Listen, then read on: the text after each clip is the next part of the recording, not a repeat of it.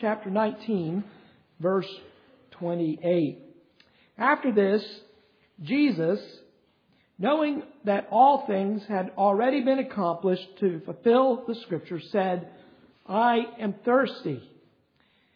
And let me just read a few other verses. A jar full of sour wine was standing there, so they put a sponge full of sour wine upon a branch of hyssop and brought it up to his mouth. Therefore, when Jesus had received the sour wine, he said, it is finished.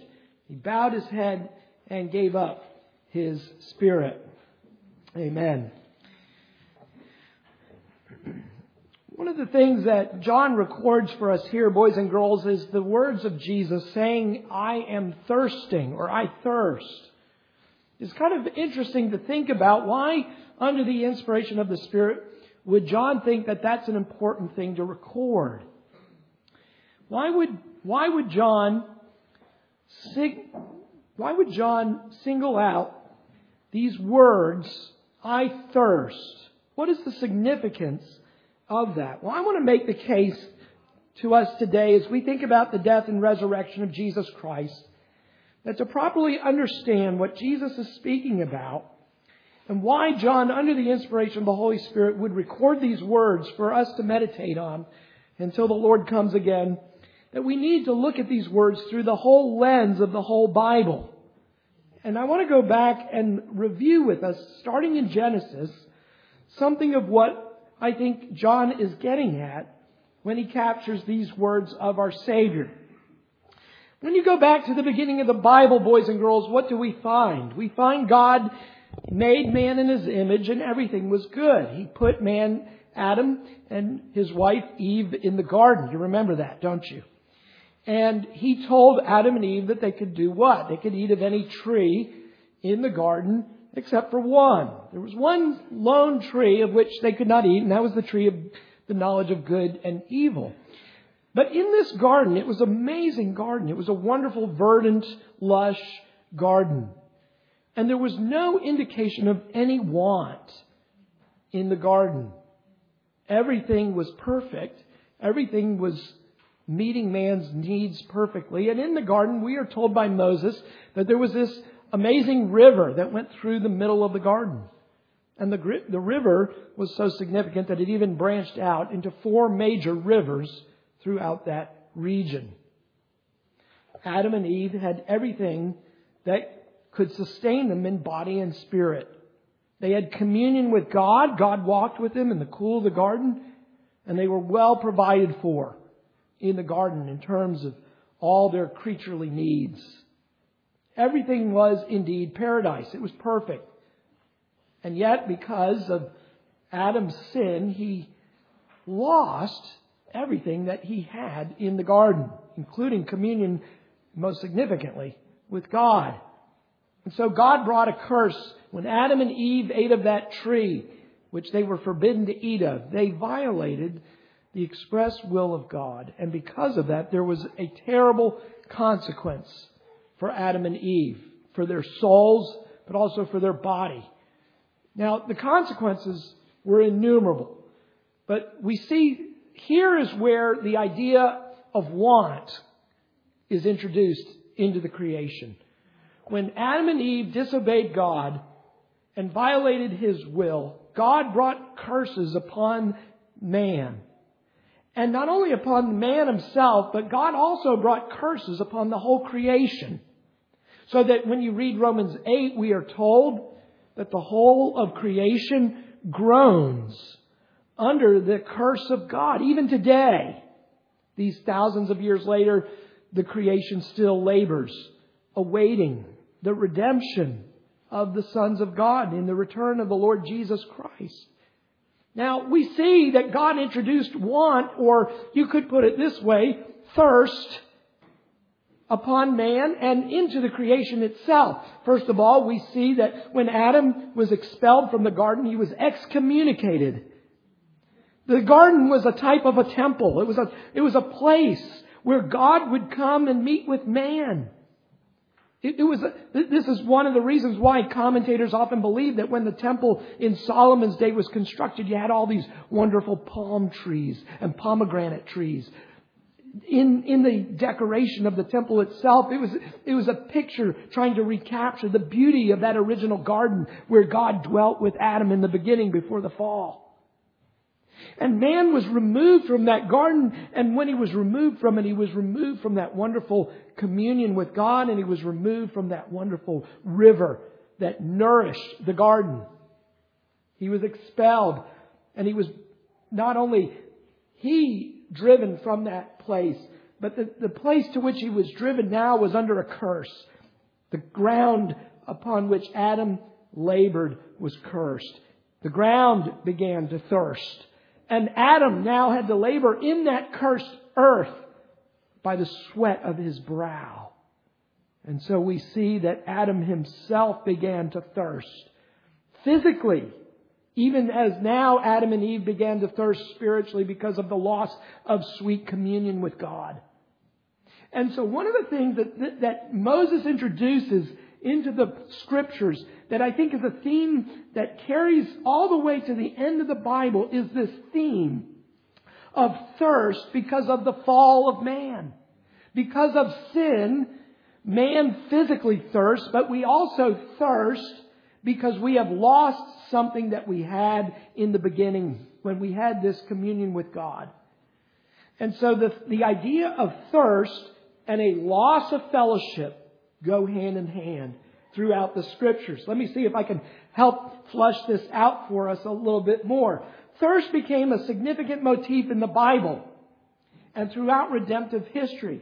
So that, for example, after Moses speaks about the excommunication of Adam and Eve out of the garden and beginning to thirst physically and spiritually, we see that when God does begin His redemptive work, beginning to call back to Himself a people, boys and girls, for Himself, we see that nevertheless, those that He calls labor under this curse. You think of Abraham, who is the first one of the first ones that God calls to Himself. He calls Abraham. And He brings Abraham into a covenant relationship with Him. But what do we find? We find Abraham having to build wells because of where he is.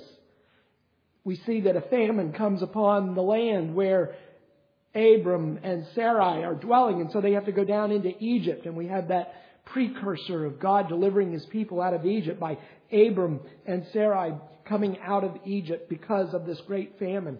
We are told by Moses that Isaac would then have to quarrel with his idolatrous neighbors over what? Over wells. They're competing against the precious resource of water. And because of that, Isaac is brought into conflict. And so Isaac builds a well and they quarrel over it. And he builds another one and they quarrel over it. And he builds another one and they quarrel over it. Finally, he builds one and there's no more quarreling over it. And he calls it Rehoboth. God has provided room. God has provided space for His people. Jacob would have to be brought into Egypt like his grandfather Abraham via Joseph because of the 7 years of drought in the Promised Land. We see that water runs out for Sarai's maid, Hagar and Ishmael, and yet God provides. Teaching that even the nations need to quench their thirst by coming and trusting in God. But then as you move through redemptive history, we see, I think, this theme and this motif of thirsting being expanded upon. So that when God's people are now in Egypt, remember that through Joseph, the people of God, they went into Egypt 70 in number and they became a great multitude. And Moses begins to preach to Pharaoh, "Let my people go." He begins to preach the Word of God, and Pharaoh begins to resist the Word of God and becomes hard in heart. And what is one of the first judgments that God brings upon Pharaoh and the people of God? He turns their water into blood. He curses the provision of water.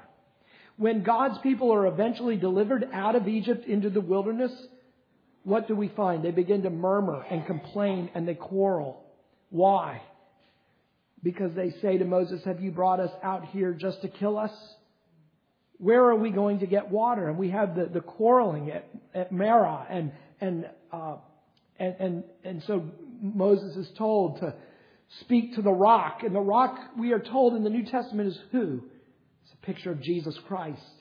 The rock is a type of Christ. And boys and girls, what comes out of that rock to feed the people of God? It is water. God meets the needs of His people through Jesus Christ. This is one of the reasons, boys and girls, why Moses was not even allowed into the promised land. You'll remember, because he did not obey the voice of God and speak to the rock with reverence, but he struck the rock. And because of that, even Moses, as great as Moses was forbidden to go into the promised land. But there we begin to see again, God is doing what? Through Christ. He's beginning to teach the people of God about the coming Messiah, who would be Jesus Christ for us. And that in Jesus Christ, our want is met, our need is met, our thirst is quenched in Jesus Christ, the rock. Jesus is the one who provides water for our souls. Jesus is the one who provides refreshment for us. Jesus is the one who provides sustenance and life for us in this fallen wilderness that we live in. The things of this world will not sustain you. They may give you temporary pleasure. They may give you amusement. They may give you even a sense of the glory that God does sometimes give, even by common grace to sinners. But all of those things eventually cannot sustain a soul. We were not made to be sustained by the mere creation. We were to be sustained by God Himself. It is God who is to sustain us. He is the rock who provides water for us. And therefore we see, congregation, that we must look by faith to Jesus Christ always. In this world that is a wilderness. It is a desert compared to the glory of the new heavens and the new earth. So the people who had been delivered by God through Moses' preaching did not trust in God, and they murmured against God. And yet God graciously still yet provided for them. And so, as you move through redemptive history, what's the next segment of redemptive history? Well, the people of God come to the edge of the promised land, the land flowing with milk and honey. But before the people of God can enter into the promised land, what does God do with them? He renews the covenant.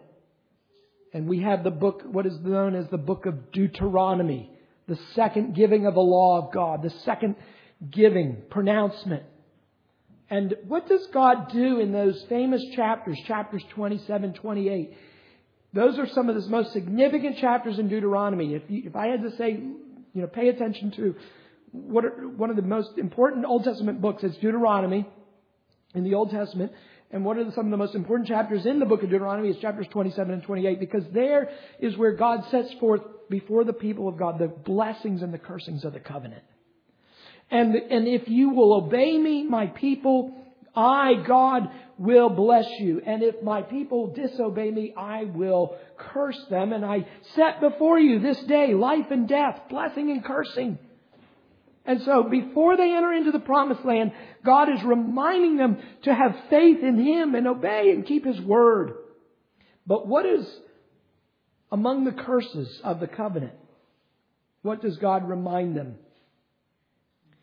That their disobedience, one of the curses would be that their sky up above, their sky, boys and girls, would be as bronze. And the earth beneath their feet would be as iron. Now, why does God say that the sky will turn bronze and the earth like iron? It's a poetic way of explaining thirst, drought. It'll seem as though the sun is always in the sky. And it'll seem as if the earth, without that nourishment of the water, will become as hard as a rock, as hard as iron. It's a way of describing that one of the curses of the covenant, because of their disobedience, would be a lack of water. They would thirst.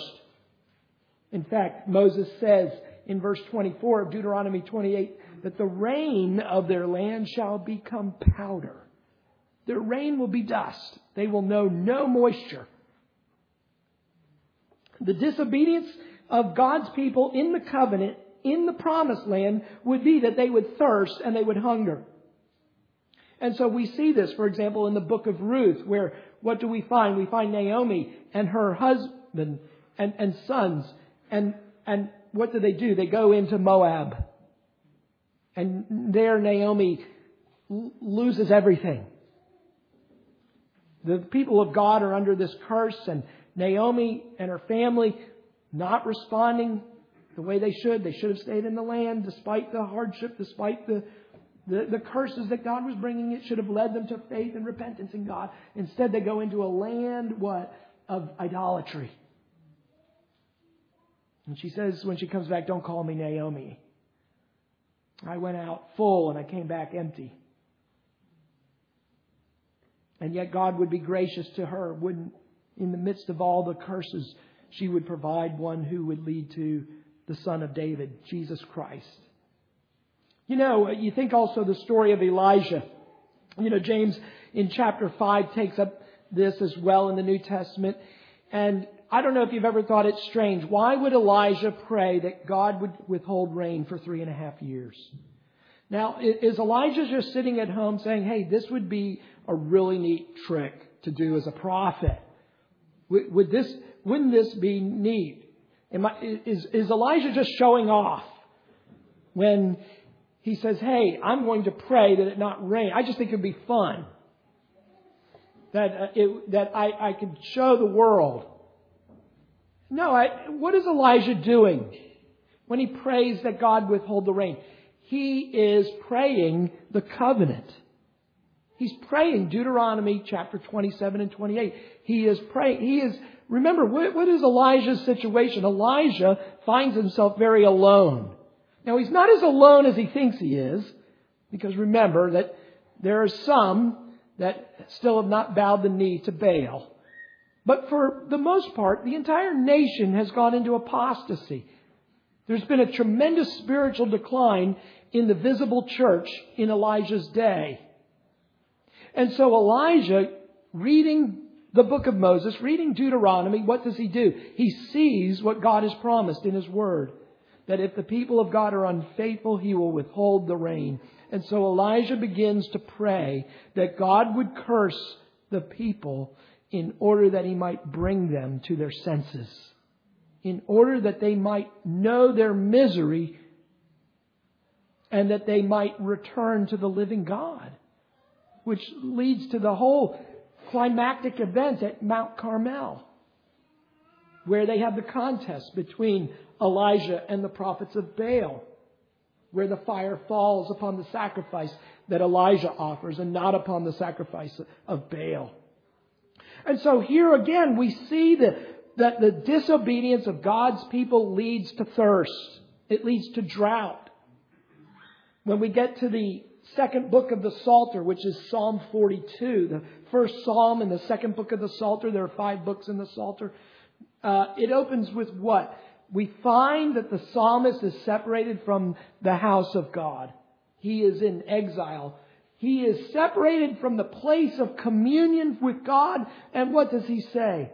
"My soul longeth after God, as what the deer panteth for water." He brings that illusion again, that motif of separation, loss of communion with God, as one who thirsts in a time of drought. In 2 Samuel chapter 23, even in the days of David, when David was making progress in building the kingdom of God among God's people in Israel, not everything had been conquered. Bethlehem was still under occupation by the Philistines, we're told. And while David is separated from his place of birth, while David is separated by the enemy from fulfilling what he was supposed to do in the conquest of the land, what does David say? He says, "Oh, how I thirst for the waters of Bethlehem." Here again, David is experiencing something of the loss that has come because of the disobedience of God's people. David is having to reconquer land that should have already been theirs. So when we get to the New Testament, John, who loves themes and loves motifs, it should not surprise us that John, who loves the theme of light and darkness, also loves the theme of drought, thirst, and water. And let me give you a couple examples here. In John chapter 4, John introduces to us the story of Jesus and the woman at the well. John chapter 19 is actually not the first place that John introduces this theme of I thirst. But rather we see it in that strange encounter between Jesus and the woman at the well. Now you know the story. The disciples are off getting food. Jesus is hanging out in this Samaritan village by himself, and he goes over to the well of Jacob. And there's a woman there, and it's around lunchtime, it's noon, and the woman is by herself. Now, why is she by herself? Well, she's by herself because she's a sinner. And she herself has been exiled, in a sense, not only from God, but from God's people. Because she has had multiple men in her life, probably men of other women who would have gone to the well in the morning, as the women tended to do at the beginning of the day when it was not so hot. And as it was often a time of social recreation for women, here we find, though, for this woman, she is completely alone. And so she is separated from God by her sins. She is separated from fellowship with others in the community. And yet Jesus says to this woman, this Samaritan woman, "Woman, give me something to drink." And the woman says to Jesus, "How is it that you, being a Jew, ask me, a Samaritan, for something to drink?" For we are told by John that Jews ordinarily did not have dealings with Samaritans. And of course, Jesus responds by saying, "Well, if you knew the one who it was that asked you for this water from the well of Jacob, you would have asked him for some water yourself. You would have asked him for some living water." Now, she doesn't understand this immediately, what Jesus is talking about. Jesus is talking about something spiritual here. She's still thinking somewhat literally, and she's saying, "What kind of water are you talking about? You don't have a bucket. You don't have anything to draw with, and this well is pretty deep." And Jesus begins to explain to her, "But I'm speaking about the Holy Spirit.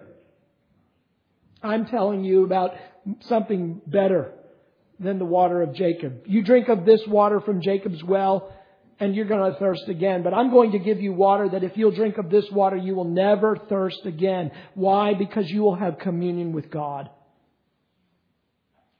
And this woman's interested all of a sudden. She said, "I'd like some of this water."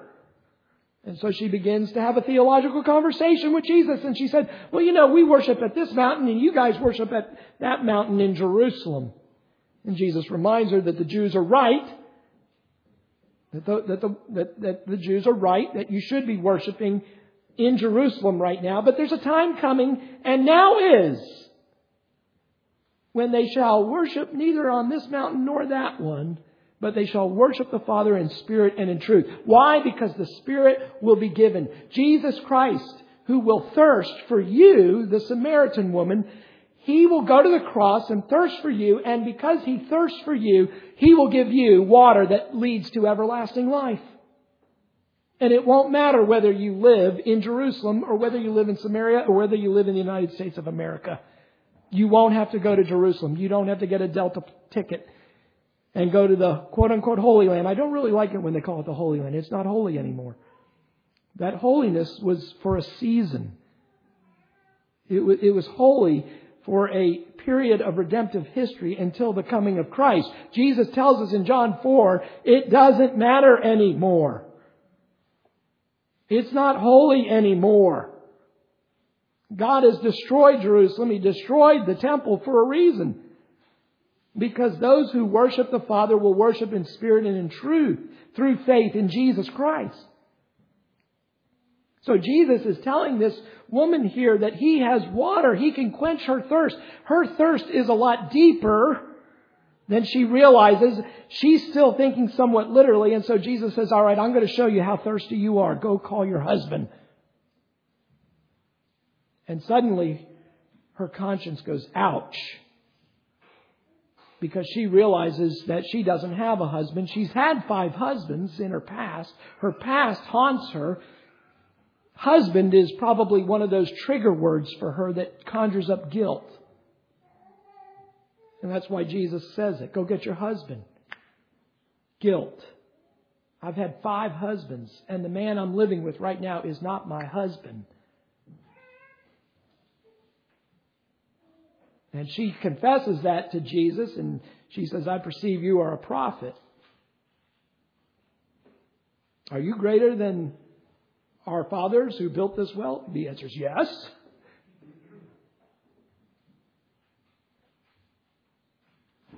And so Jesus reveals to her that He is the Messiah. She says, I know you guys say there's a Messiah coming. And we believe that here in Samaria too. And Jesus says, I am He. I am that Messiah who fulfills the law of Moses and who gives water to thirsty people. And she goes off and she tells others, and they come and they hear the gospel message and they say to the woman, we believe because we have heard too, not just because you have told us, but now we believe for ourselves. Jesus is the one who quenches our thirst. He is the one who gives everlasting life. He is the one who gives the water that leads to eternal life. And so John doesn't leave us there. He takes us to John chapter 7. And here in John chapter 7, we deal with the Feast of Booths. And we are told in John 7 that on the last day of the Feast of Booths, Jesus stood up and He said this, if anyone is thirsty, let him come to me and drink. Now, is He speaking here literally again? Or is He speaking like He did to the woman at the well? Well, He's doing the latter. How do we know that? Well, because Jesus says, if anyone is thirsty, let him come to me and drink. He who believes in me, notice that. He who believes in me, as the Scripture said, from his innermost being will flow rivers of living water. The thirst that Jesus is speaking of is a spiritual thirst. And the quenching of which Jesus is speaking of is a spiritual quenching by the Spirit of God. John tells us this because he interprets the words of Jesus for us. But listen to this. He says, but this He, Jesus, spoke of the Spirit. John is telling us what Jesus means by this idea of thirsting and quenching the thirst. He is speaking here of those who become sensible of their need before God to have communion with God. It's been lost. It's been lost since Adam. And ever since the fall of our first parents, we have thirsted for something more in our life. And Jesus comes and says, if you are sensible of your thirst, come unto me and I will quench that thirst. I will give you meaning and significance of that for your life. And John tells us He spoke of the Spirit, whom those who believed in Him were to receive. For the Spirit was not yet given. Spirit has not been poured out yet. Because Jesus, get this, was not glorified. Because Jesus was not yet resurrected.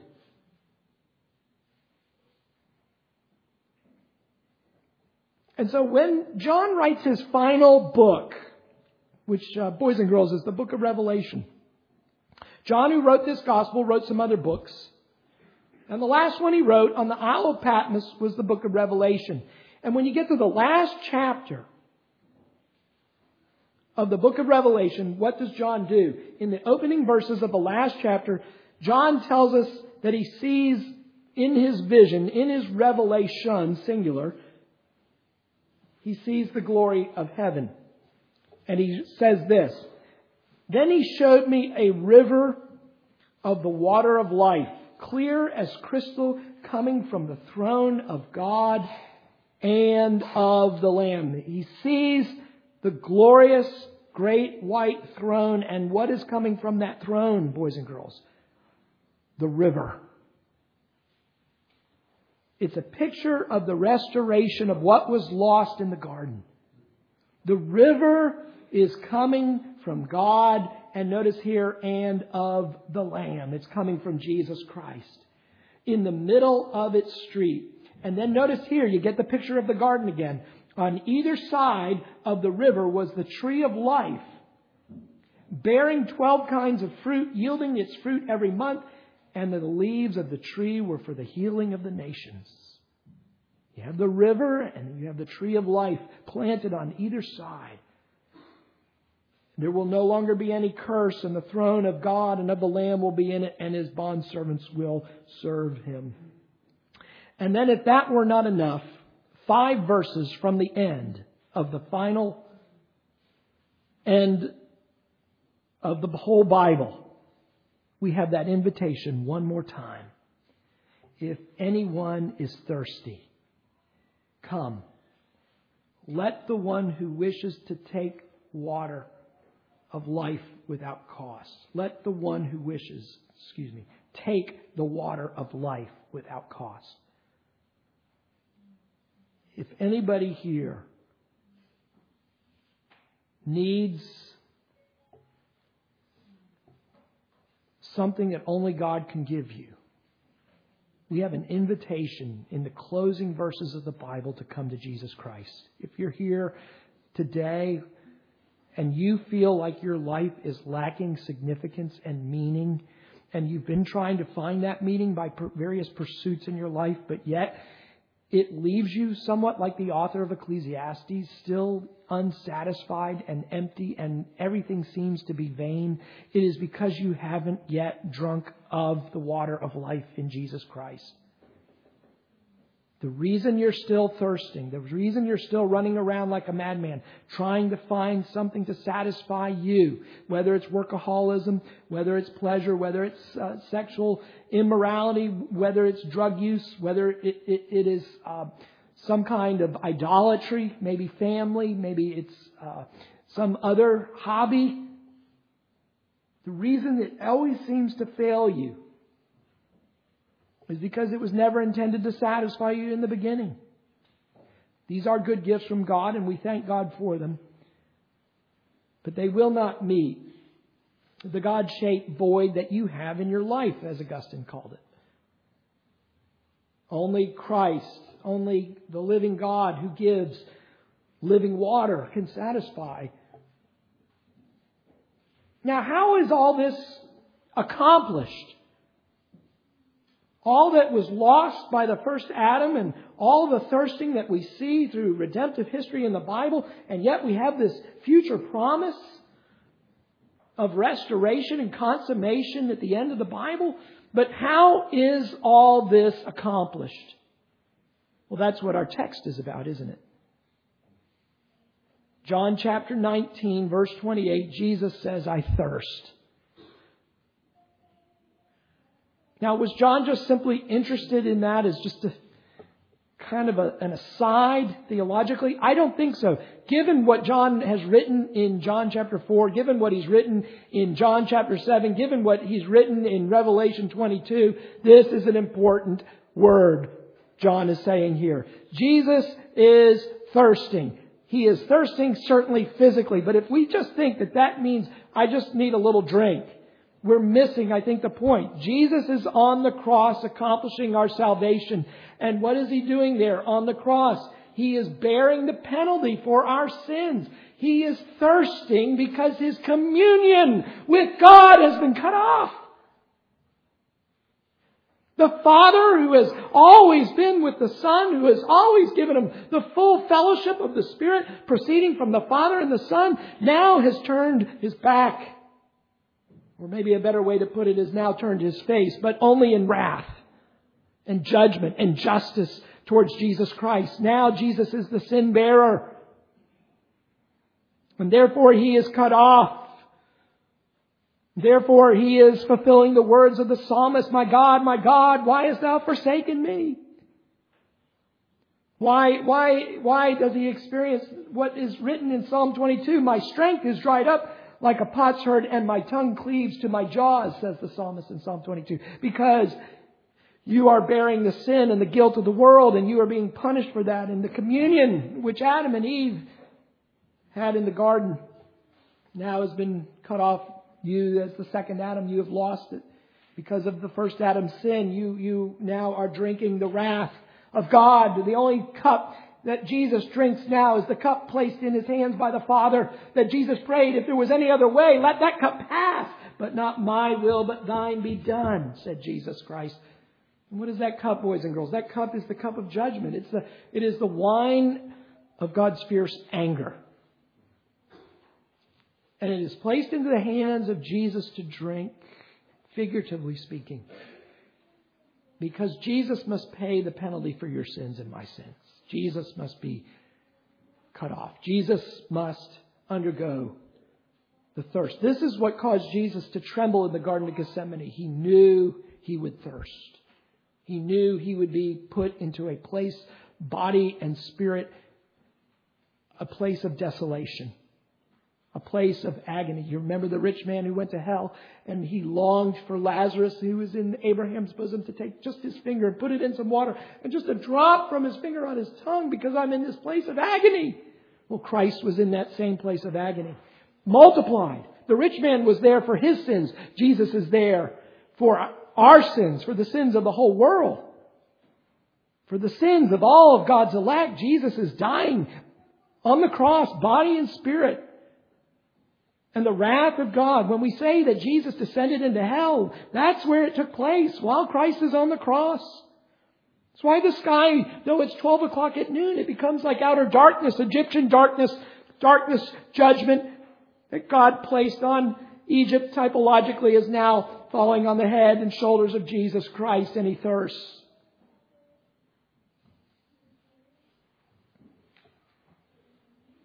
There is no other way of salvation but for Jesus to thirst. The only way for us to be saved is that the Son of God should be deprived. That He experience wrath and the shameful, cursed death of the tree and hang on that tree. There is no redemption for us if Jesus does not thirst for us.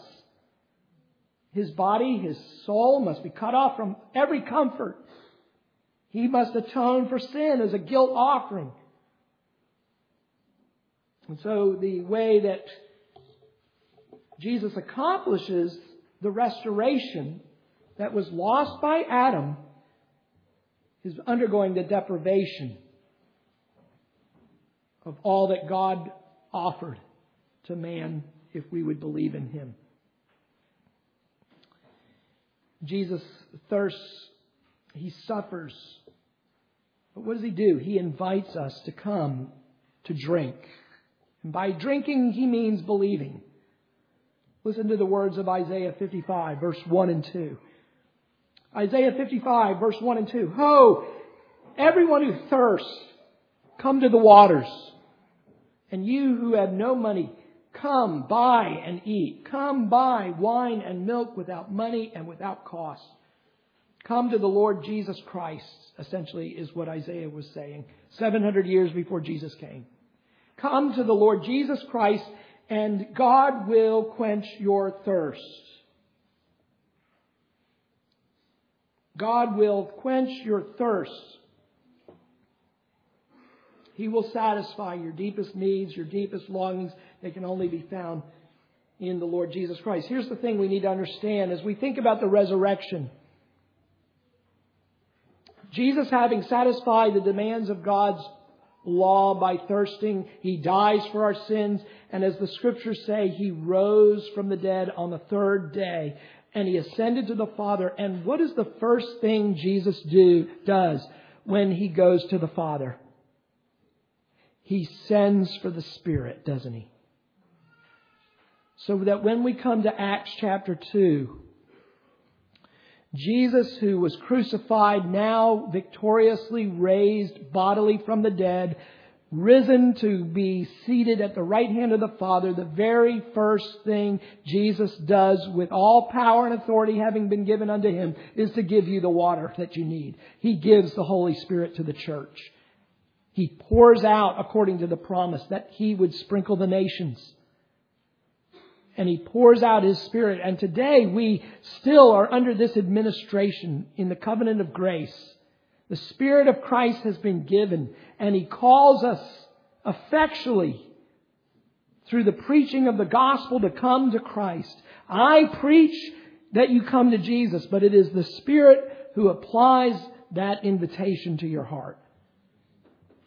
That you who hear the very words of the shepherd, come unto me, ye who thirst, Jesus Christ, the good shepherd, does what in Psalm 23? He leads you to quiet waters. The same Savior who in Psalm 22 is thirsting on the cross, as prophesied by David, now in Psalm 23, is leading us to still waters. He's leading us to a place to drink because He's been raised from the dead. And I, in the name of Jesus Christ, offer you this invitation. Whether you're a young child here, whether you're an adult, whether you're a visitor, Jesus has been raised from the dead to satisfy your deepest needs. And I invite you in the name of God, through Jesus Christ, to believe on Jesus Christ as the Son of God who died for your sins and was raised from the dead. And the Bible says that if you will believe, that from you will come rivers of living water. The promise of the Spirit welling up within you will be fulfilled in your own life. Have you accepted Jesus Christ yet as your Lord and Savior? Boys and girls, you who have been baptized into the name of the Father, Son, and the Holy Spirit, have you received Jesus as your Savior yet? Have you believed on Him and trusted Him? Said, Lord, I'm thirsty. I know I'm a child of the covenant. I know I'm in the visible church, but Lord Jesus, I need you to satisfy me. I need you to fill me with your Spirit. I need your grace. I need your power. I need your joy that is unspeakable. I need the Spirit of God. Lord Jesus, have mercy on me. Lead me, Lord Jesus, to water. Lead me to water. Fill me